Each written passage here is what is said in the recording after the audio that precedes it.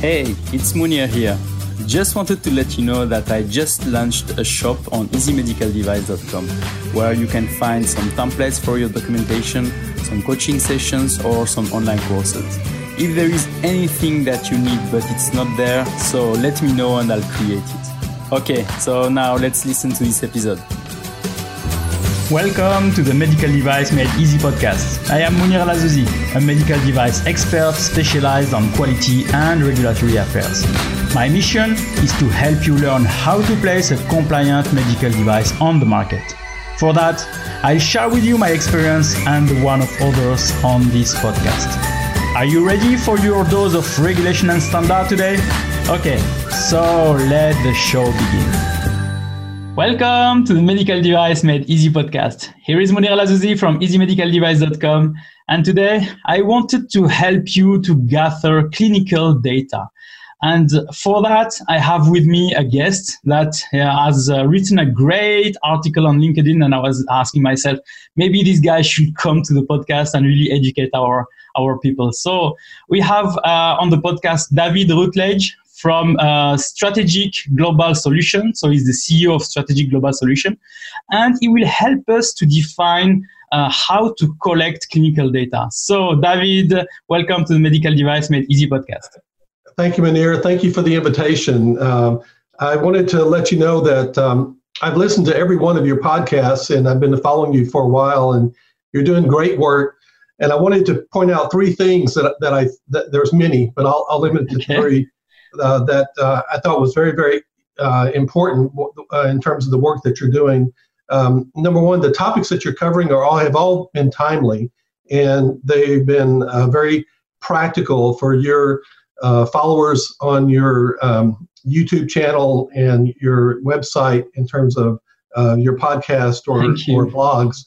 And number two, I really am very pleased as a former academician, teacher of the year, faculty of the year in an earlier career of mine, to see how you've developed a training program, because there is a need out there for people to get trained in medical devices, especially with the changes that are occurring all over the world, but also in Europe. Yeah, so we are talking here about the mini course that I've done, and yes, we have now so much students. So thank you, everybody.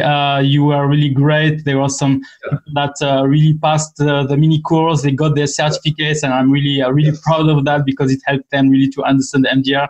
And thank you, David, for that, because it's really a great achievement. Yeah. I've done that, I think, 1 year ago or 2 years ago. I can't remember how long it takes now. But it's really a good thing. It's really meeting a great need. And finally, you're recently been providing really nice tools for your subscribers. And I even downloaded one just to take a look at that MDR technical documentation file that you had available. And it was wonderful. It was right on, spot on. I've got several versions of that that I've compared it to. But those are, practical things that really empower people to really be compliant and to meet the expectations of the medical device regulation. Yeah, so, thank you for that. Great job there. Yeah, you're right. So recently, I just so for the audience that maybe don't know, I just launched a shop where I'm providing some templates because there were a lot of people that were asking me, do you have a template for this? Do you have a template for that? So I decided maybe I should build those templates and start to offer them to people. So on the shop. So I hope it's really helpful for people. For now, I had nobody complaining, so I think it's a good sign. I looked at all the templates, but I actually purchased one from you also just to have as a hard copy. So it was really good. And you got that free one too, the medical device classification one. That's really good. Yeah, exactly. Yeah. I already had provided some free templates, and now I started to build more sophisticated ones. So thank you for that. So for people, I can put that also on the show notes so that they can see where they can find that if they are interested. No obligation, but it's something that really I'm trying to provide to help the community to finalize their projects, because I know there is a lot of projects that are not, because maybe they don't know exactly what to provide, like a technical file and everything. So it's great. Okay, David. So let's go back to the episode now. So as we said, first introduction of yourself. So can you tell us more about you, who you are, so that the audience can really understand what's your background, and then we can go through the different questions about the clinical data, how to get right. Right. Yeah, I have had several careers in academia, as an example, as an assistant associate, full professor, tenured full professor, chairman of a department. So I'm very familiar with how academic medical centers run. And during that time, I got inducted as a fellow of the American Heart Association because of lots of different reasons, research and service that I was doing and the publications that I had and things. I then joined a big pharma company and was there for about 6 or 7 years in the R&D piece of the business, mainly in cardiovascular, but then got into other areas as well. And then for 13 years, I was in the medical device business with lots of different experiences all over the world, working with several notified bodies and competent authorities all over the world. And I have sort of like a clin reg quality kind of background as an example. One of the neat things that happened while I was in the industry is the Health and Human Resources, Food and Drug Administration, I guess it's HHS, Health and Human Services, Food and Drug Administration, appointed me as a 4-year appointment to a medical device panel, working with the agency on one of their medical device panels that they had. And that was a great experience for me to see how the FDA worked in the background, and then what happened the day of the panel when we were there with the industry, them presenting their case for approval. That was really good experience. Learned an awful lot from the agency from that perspective. You can follow me on LinkedIn and mainly email, which you'll have on the screen. You can. Those are the two best ways. I'm noticing that the sun's coming in my window here, so I'm going to try to get out of the sun a little bit here. No problem. So anyway, I will put on the show notes all the details for you, so that people can catch up with you. Okay, David. So maybe now let's go to the meat of the episode and try to make people understand of the clinical data source. So my first question is, why do we need clinical data? So what is the purpose for that? Well, it's really interesting. A friend of mine brought this to my attention back in 2017 in September at the National Harbor Conference Center in Washington, D.C. at the D.C. waterfront. I was asked to present on some clinical evidence and developing post-market clinical follow-up plans and things. And what the article on LinkedIn was about and what we're talking about today was actually talked about in September 2017. And so it's not new, but it is receiving a lot of attention right now. And basically, why do we need clinical data? It really nails into 3 pieces of the MDR. You can talk about the preamble part of the MDR about why this was developed and stuff. But if you look at Article 61 on page 55, if you look at Annex 1 on page 94, and then Annex 14 on page 164, then those will give you 3 places to answer that question about why do we need clinical data. It's in the law. It's required. We need to have evidence to support product approval and continued approval. I have down here on my notes, optimism is not data. Confidence is good, but evidence and facts are better. And we're really long past the days of manufacturers saying we believe that our product is safe and performs well and things like that. We need to really be making decisions based upon evidence. Yeah, it's still what I'm reading sometime when I'm reading some clinical evaluation report or some technical files where it says, our data are good, our data are correct, our product is safe, everything is fine. But when you deep dive on it, you say, which data do you have that are really showing that are really proving that your product is safe, and then it's we had 20 years of experience, etc. So as you said, optimism is not really something that Notified Body or the authorities are looking for. They are looking for data so that they are on the good shape. Yeah. So I think the problem really is that manufacturers don't have enough clinical data to really show conformity to Annex 1 as an example, and meet the requirements and expectations of the clinical evidence depending on the risk class of the device.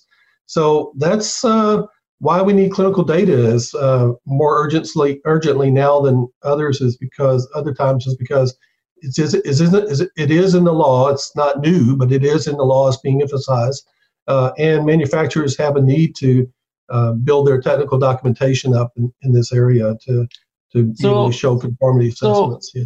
Now that we know that it's kind of mandatory, it's a legislation, you need to have that. Now I'm a manufacturer and I say, okay, I need to have clinical data. How do I get those clinical data? So when I discussed with you and when I read your article, you were showing some source of data from the smallest one to the biggest one. So I want you, if possible, that we can go through that and maybe one by one to show the first source possible, the second source, and then we can see, maybe the people can then see which one is best suitable for them. Yeah, and during your podcast here, you can put up some screenshots, and I've got slides for everybody in PowerPoint so you can use them internally in your organization to use. But I wanted to preface that by saying that the value of your company in part is going to be due directly to the quality of the data that you have. And number two, finding this clinical data should not be like a scavenger hunt in your technical documentation. It should be clearly there and in an obvious format. So there's basically, even in 2017, when I presented this way back in Washington, D.C., there's basically I presented 6 methods to create the clinical data. And, all this assumes that, you're following local and national regulations in terms of patient privacy laws and good clinical practice and safety reporting, et cetera. But the first thing had to do, and it's really the lowest level of evidence and least costly. And on the slide, I give some parameters around that to help you adjust it to your business model and your currency to have some discussions internally. But would be surveys, and surveys are good to be able to get data immediately. And so in my experience here, we've worked with several hospital systems and countries trying to develop some surveys to get clinical evidence either for local competent authority or for a notified body. And so I put together some assumptions that you need that I make about this, and then some sort of potential risk. And so I'll do all these 6 in that kind of a format. So from an assumption standpoint, I have found it as a best practice to try to find, I would call a manufacturer-friendly healthcare practitioner to help you develop the survey. Okay. And I prefer to use the Likert method. And on the website, I've given Munir 37 examples of types of Likert questions that you can use. These are the ones like I strongly agree, I agree, I neither agree nor disagree, I disagree, and then I strongly disagree. They're kind of in that format, but there are all kinds of this, like never, rarely, sometimes, often, always, and you can develop some good questions about this. But it's going to be really important that you develop a key question here. And let's say you have 10 of these questions. Let's as an example. Try to develop a sample size based upon your expected outcome for one of those questions. Your key one, your key safety or performance question. You can get feedback directly and really quickly. And here, there's one piece where you can take the survey and mail it out, and that's not what I have been doing in the past. I think it's important to get somewhat the right individuals from the manufacturer to in front of the healthcare practitioner. It's a good customer-facing activity, and it'll help you get into a good dialogue about what the issues are. So those are sort of some assumptions around that. These things can cost anywhere from 10 to 20,000 US dollars, and you can make the conversion in your country.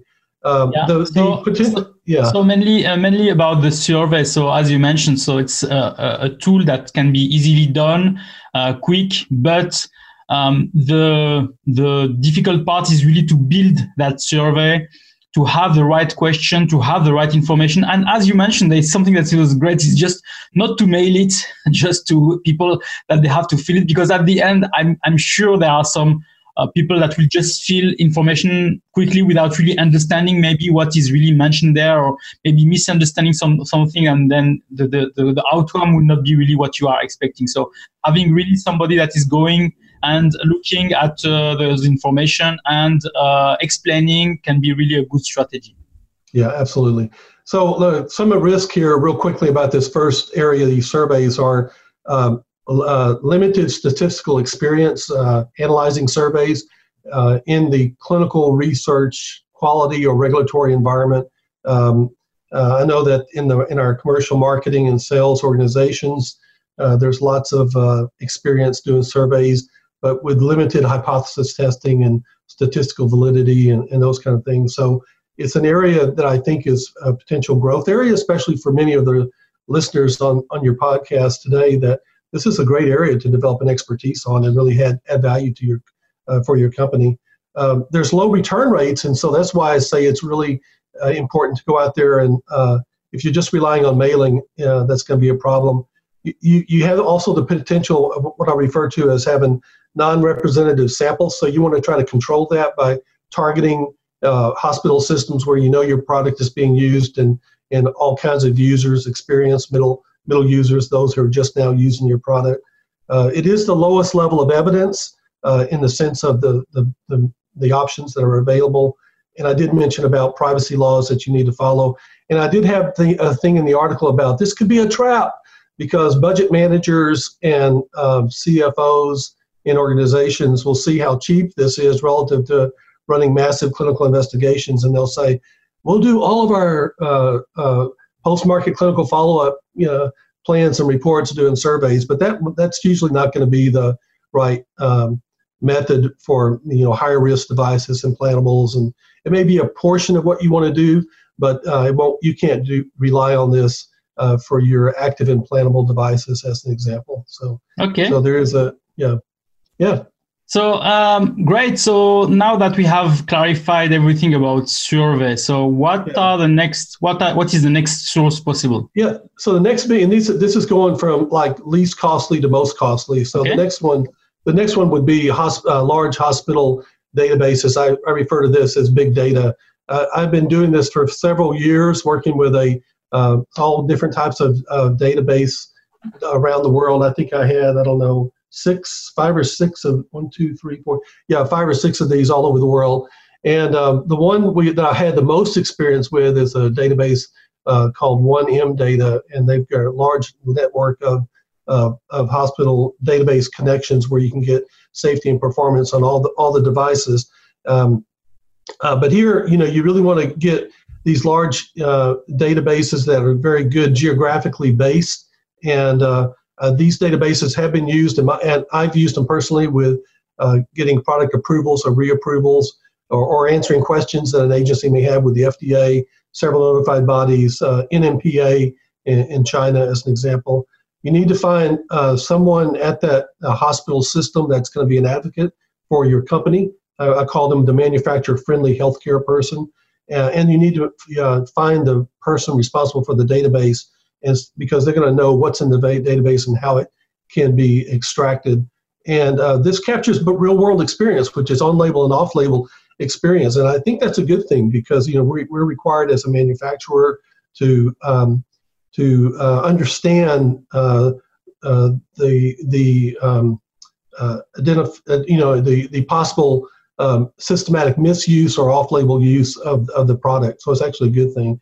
So some of the potential, just one thing. So when you are talking about database and hospitals, so is it databases that the manufacturer is providing? I mean, or it's the hospital that has that, and we just ask the hospital to fill this database with their information, etc. So is it something that you are paying the hospital to do for you?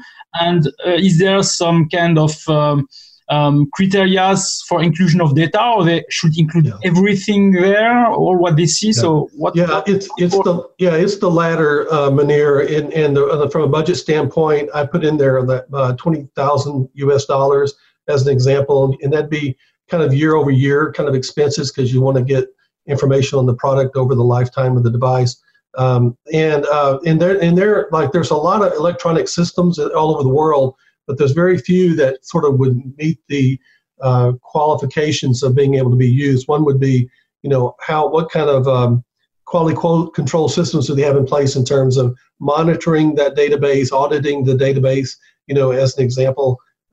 You need to, and that's why it's very important to go there and to meet with the healthcare practitioner and the database person, because a lot of times you're going to get safety information based upon what was billed to the patient during the event that happened. And if you don't have those billing pieces of the database attached to the procedure pieces of the database, it's not going to be the right database today for you to go to. You need to have one where they can seamlessly tell the story about a particular patient, as an example. So are we opening this database for a certain time, or it's something that is always open, or how frequent are we collecting the data from it? Yeah, so typically my experience has been that we would get contract with the institution, and then for a particular report, and then we would have in the contract that we would want this year over year. A lot of hospital systems right now don't want to go into long-term commitments, so they may say, let's do this every year and update your contract, or maybe every 2 years. But it's and you could put clauses in there that if you needed to go back and address the database, depending on feedback you get from a notified body, as an example, that there may be 1 or 2 more rounds of additional analysis that may need to occur based upon the initial analysis. Okay. One of the risks here, Munir, is the contract process. This could take anywhere from 6 to 18 months, but once you get it in place, it's really good to be able to get data quickly. You also need to always remember, don't just rely on one database out there. Always begin trying to look for other databases all over the world where you can go to and get data. So I have, one of the risks is the need for continually expanding your network of databases. And the other thing I would say that you do want, your manufacturers are required to understand how their device performs as intended in the population. But we also, as a manufacturer, need to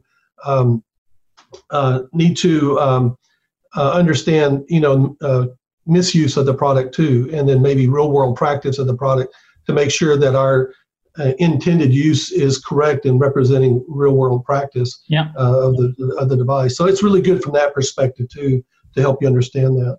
Okay. So what's the next one? The next one is it's in that category of investigator-sponsored studies. Here, this is the ITTs, or the manufacturer is not the regulatory holder of the responsibility, but the physician institution would be. I put these in the category of like 200,000 per product. I mean, it could range from 100,000 to hundreds of thousands, but from a budgetary standpoint, you could look at it like that. You get great safety and performance information. You get year-over-year data cuts and things. The contracts are usually with the institution, not the physician. And so if the physician leaves, I say the physician, the healthcare practitioner leaves the institution, you can actually maybe promote a sub-investigator to that role and continue on.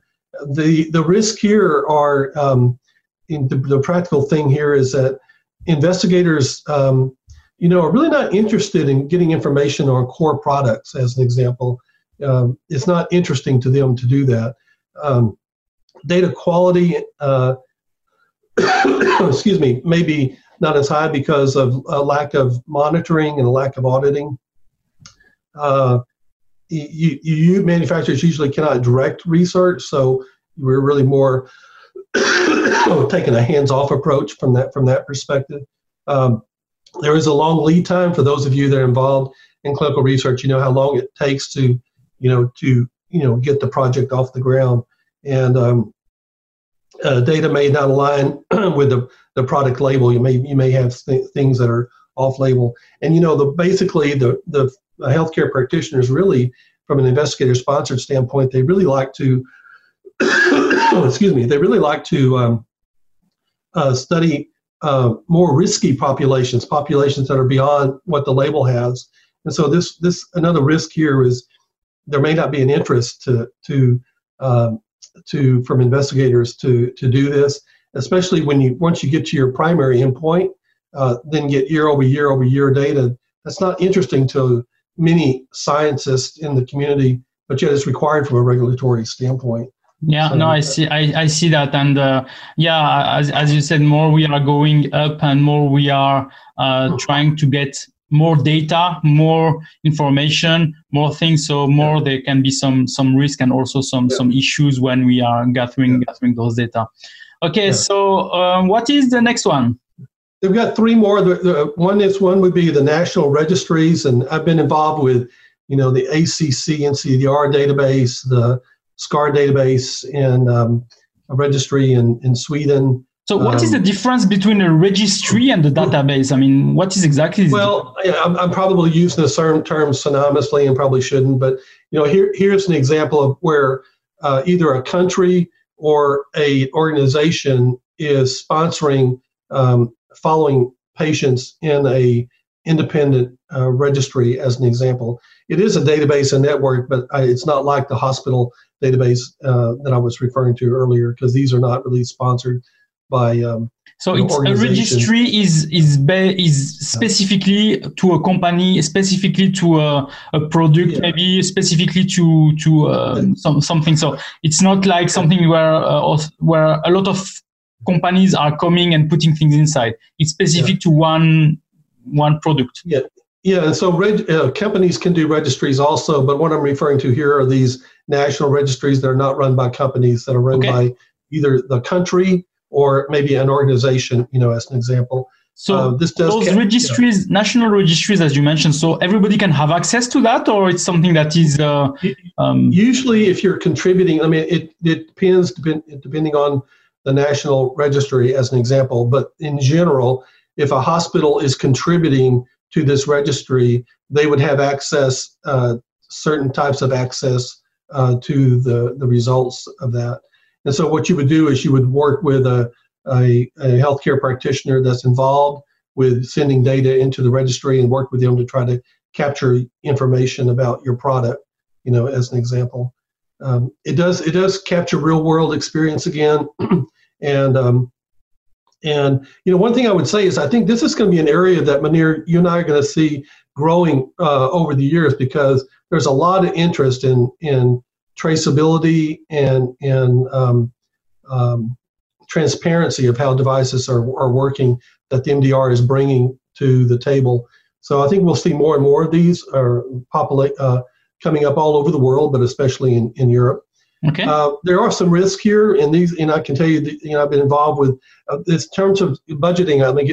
I put down about $300,000 US per year on something like this. This could change. This could be lower or higher depending on what you're extracting and things like this. But there's here's one of the risks. A real risk here is there's really a limited ability for a manufacturer to change the database or to change the registry, because this is not being run by them. It's being run by an association or a country, as an example. So you don't have a lot of good flexibility to change something to get more specific information about your product. Okay, so if you think that there is a specific function or a specific element that you have to get, and this registry is not collecting this information, you cannot change that. You cannot ask for a change there. Well, it's not easy. I would say it's not easy. It's not an easy thing to do. Okay. So if you need data, within a year, this is not going to be a good option if it's not already capturing the data that you want. Okay. The other risk here, Munir, is there's not all the device components are included the medical device regulation requires us to get information on all sizes of the device, any kind of accessories that are used, and things like this. And a lot of times, some of these registries will have, let's say, guide wires. I'll just call it guide wire. They won't mention which guide wire it is, as an example. So you won't be able to have specific information about your product, as an example. So not all the components are typically there. There's less flexibility to receive downloads off schedule. So if you have your contract in place and you say we need to get this information, in November every year or whatever, let's say if you want to get something in March, there's not a lot of flexibility to go back and get data whenever you want. It's another new contract, kind of thing. Now you could build in some examples of maybe how frequently you want updates or whatever, but there are challenges with that, working with these national registries. The other thing would be and this has really surprised me. I didn't realize it was so bad. There's actually a data lag in data readiness or data entry into the system. So a hospital system that's contributing to this registry, the data lag may be 6 or 9 months, as an example. So if your company finds a signal that's a problem and recently, that the data may not be robust enough today to get you information you need because there's other signals that need to be uploaded into the database, and that could take 6 to 9 months, as an example. And there's limited or no capability to go back to a site, a hospital site, to query a data point that you're interested in that came out that you saw in your analysis. So those are some risks dealing with the national registry. Yeah, so I see that this is really, if I can say, a good, great database, if I can say that can help you. But there are so many things that are maybe not helping, or that will make maybe the manufacturer take the decision to not go for this kind of solution because, it's not really flexible, as you mentioned. So what is the next one? So I think that's why we need to have decision trees and maybe use more than one of these approaches, as an example. The last two deal with small manufacturer product registries or randomized controlled trials, or one large trial where the company puts in all their products, as an example. And I'll cover both of those at the same time. There are a little different. One would probably cost, $2 to $5 million early on, and then there's a maintenance fee after that, and maybe the other one is $40 to $50 million early on, and then a maintenance few million to keep it maintained. But from a small registry perspective, manufacturers have a lot of experience running these. We've been able to find manufacturer-friendly physicians or healthcare practitioners to help us with this. There's interest in the community to do these kinds of studies and be involved, and the manufacturer has a lot of control from a large registry perspective. The ability to expand your label in claims or indications would exist, if you have a large database like this that you could use. Some risk here would be, I would say it's in the category of the profitability of some of the products that may lead to, showing lower margins or profit from these devices. So it'll get the manufacturers talking about what should we do, because if we're going to spend this money to collect this data and we're not making a lot of profit on this product, we have to have these tough discussions about whether we should, continue to produce this, because there's going to be a requirement for evidence to be generated for this product, as an example. There's long lead times for those of you involved in clinical investigations, how you get these things started, both from a small and large perspective. Physicians and practitioners are typically not very excited about these kind of studies once the primary endpoint is reached, as an example. And they certainly lose their enthusiasm, year over year, because it's, quote, not science anymore. But from a regulatory standpoint, it's data that we need. If from a large budgetary standpoint, it really impacts a manufacturer's R&D budget, because the thing that gets a lot of attention to manufacturers is this, ability to bring new products or more innovative products. And spending money on these large registries takes that money away from being able to invest early on in product development. So I think those registries or those big ones are really for high-risk products. We are not doing that for products with low risk without really a big, if I can say, forecast or big amount of money that we can make for them. It's really for high-risk products where we need really to get some specific data, and it's why we have to invest so much money to have those information so that we can be sure that the products remain on the market. Yeah, but if you look at the portfolio of some companies, some companies have a lot of low risk and medium risk devices, but that they could get some data if they had included some of these products in their registry. So this would be an option for them to consider in order to get the information on their product, as an example. But you're right, the way the current practice is today, it's really just limited to higher risk devices as an example. Okay, so great. So now we have 6 sources of clinical evaluation or clinical data. So just as a reminder, we have the surveys, we have the hospital database, we have the ISS, we have the national registries, and the small products and the large registries. So small products registry and large registry.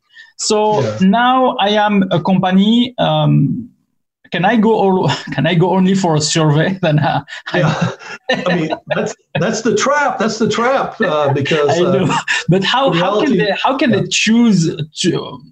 As we said, it's really a balance between the money that we put to have those information and the really necessity to have this amount of information. So how do I go to choose here? Yeah, it's going to be a conversation that needs to happen within the organization. Basically, when I have discussions like this with manufacturers, I tell them, what do you know? We have discussions about what do you know about the product, how current is the data, the clinical data that you have on the product, and where are the gaps in what we understand about what's in your label in terms of intended use or any claims that are being made from that perspective, and then develop strategies, multiple strategies, in order to get data to support the documentation to support those label claims or indications, as an example. And so, like I said before, I can give my own personal experiences working with regulatory agencies, competent authorities, notified bodies all over the world. If you have a higher risk, let's say it's implantable or class 3 or active device, as an example. They're going to want substantial amount of level of evidence to validate the safety and performance of this device, and they're not going to be looking at least costly methods here. They're going to look at appropriate methods for those kind of devices. So so basically, how do you decide? I basically lead them through a decision tree analysis. What's your portfolio look like? We could put everything on the left-hand side, everything on the right-hand side, or a combination of things in the middle. And so far, every one of these conversations have led to making sure that there's multiple collection of sufficient clinical evidence using several different options, as an example. And I think that's the way that you need to approach this, depending on the question you're wanting to answer, because you don't have this information in your technical documentation. No, does that get it? Yeah. I think it's great. So So as we said, also I will attach on the show notes this document that you provided me, where you are mentioning those information here about the different clinical data source, the cost of it also, and also some other information there. So please just go to the show notes, so podcast.easymedicaldevice.com, and download this PDF deck, and then try to get more information from there.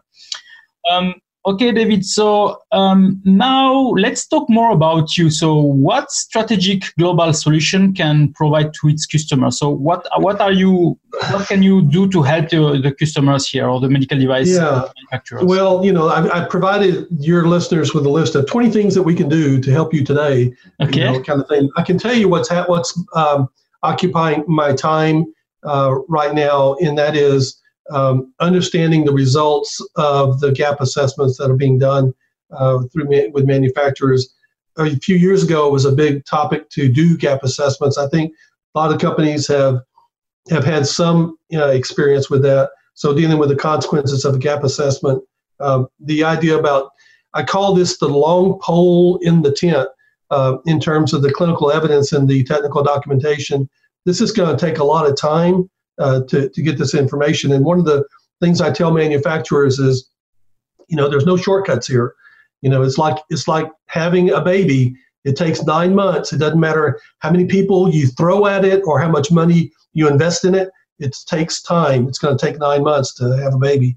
It's funny because when you are saying that, it's something I'm always hearing for some people that some CEO come to me and say, Munir, how much you need for making that happen quickly? You can give me millions, it will not change anything. The timing, so I cannot change that. So yeah, that's exactly right. So right now, I'm spending a lot of my time immediately trying to help manufacturers get data right now. Basically, that's where and I think I'll see more, and you'll see this also more and more throughout the rest of this year and into 2020 as information about what actual data they have that's going to be credible, that's going to be compliant, that's going to be current in their technical documentation, and having these real tough conversations with an agency or with a notified body about maybe what's lacking.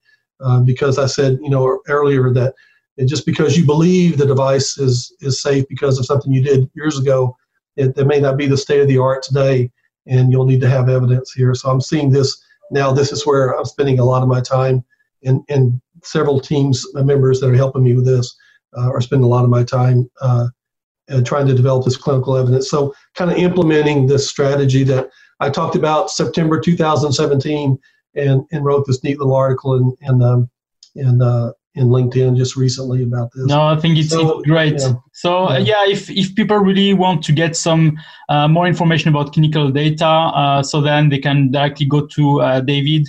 I think you really need, with the MDR, clinical data is really something that is gold now. So you have really to find it and to put it on your documentation and to prove that your product is safe. So please contact David directly so that he can really help you and try to provide you all the knowledge needed. And as I said, he provided graciously this document to download. So please go on the podcast so you can download that directly. Yeah, can I close by just saying a couple of different things real quickly as we get close here? I've got a couple of things I want to say that, one of the things I've noticed is, and I'll tell manufacturers, if the notified body wants chocolate, quit trying to sell them vanilla. In other words, you need to really use your ears and listening to, what they're saying to you, or what they're communicating to you in writing. The other thing is that there's a need to access large data populations, and I've got this really great history with this 1M data group that's really been helpful for several manufacturers.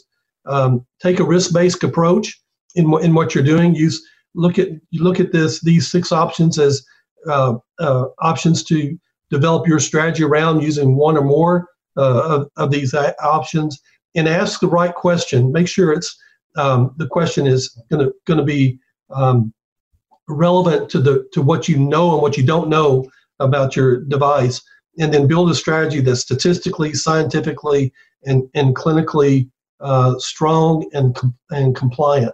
As an example, I've dealt with some manufacturers that say we have all this information, and I say it in a nice way, but I tell them that sometimes when you have a lot of something, you sometimes don't have anything. So you got to take a really healthy, realistic look at the data that you have and assess it to see how valuable that data is today, in the current state of the art. So that'd be what I want to kind of control. No, I think it's a great information here, and please, as manufacturers, so you should really understand that this can take time to get. You need to read to get accurate information. You should not just get everything and try to put that on your file to say more we have, better it is. No, it should be really accurate, specific.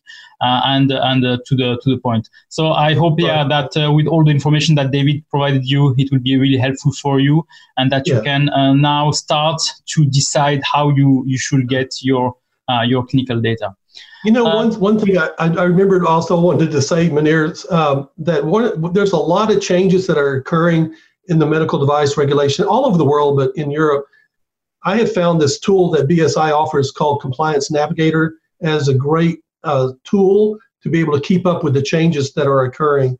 So that was one of the things I want to make sure I didn't end the podcast without saying, because it personally, I've used this for years. It's personally helped me to have one source of where not only the law, let's say the regulations are in guidance documents, is expert opinions, red lines of documents that are being looked at right now are, but it also is a place where I'll get some things fed to me on a monthly basis, as an example, about what's changing to give me a heads up about what's happening in our device as we're sitting in our industry, as we're sitting in November 2019 today. We've still got several documents that we're still wanting to get final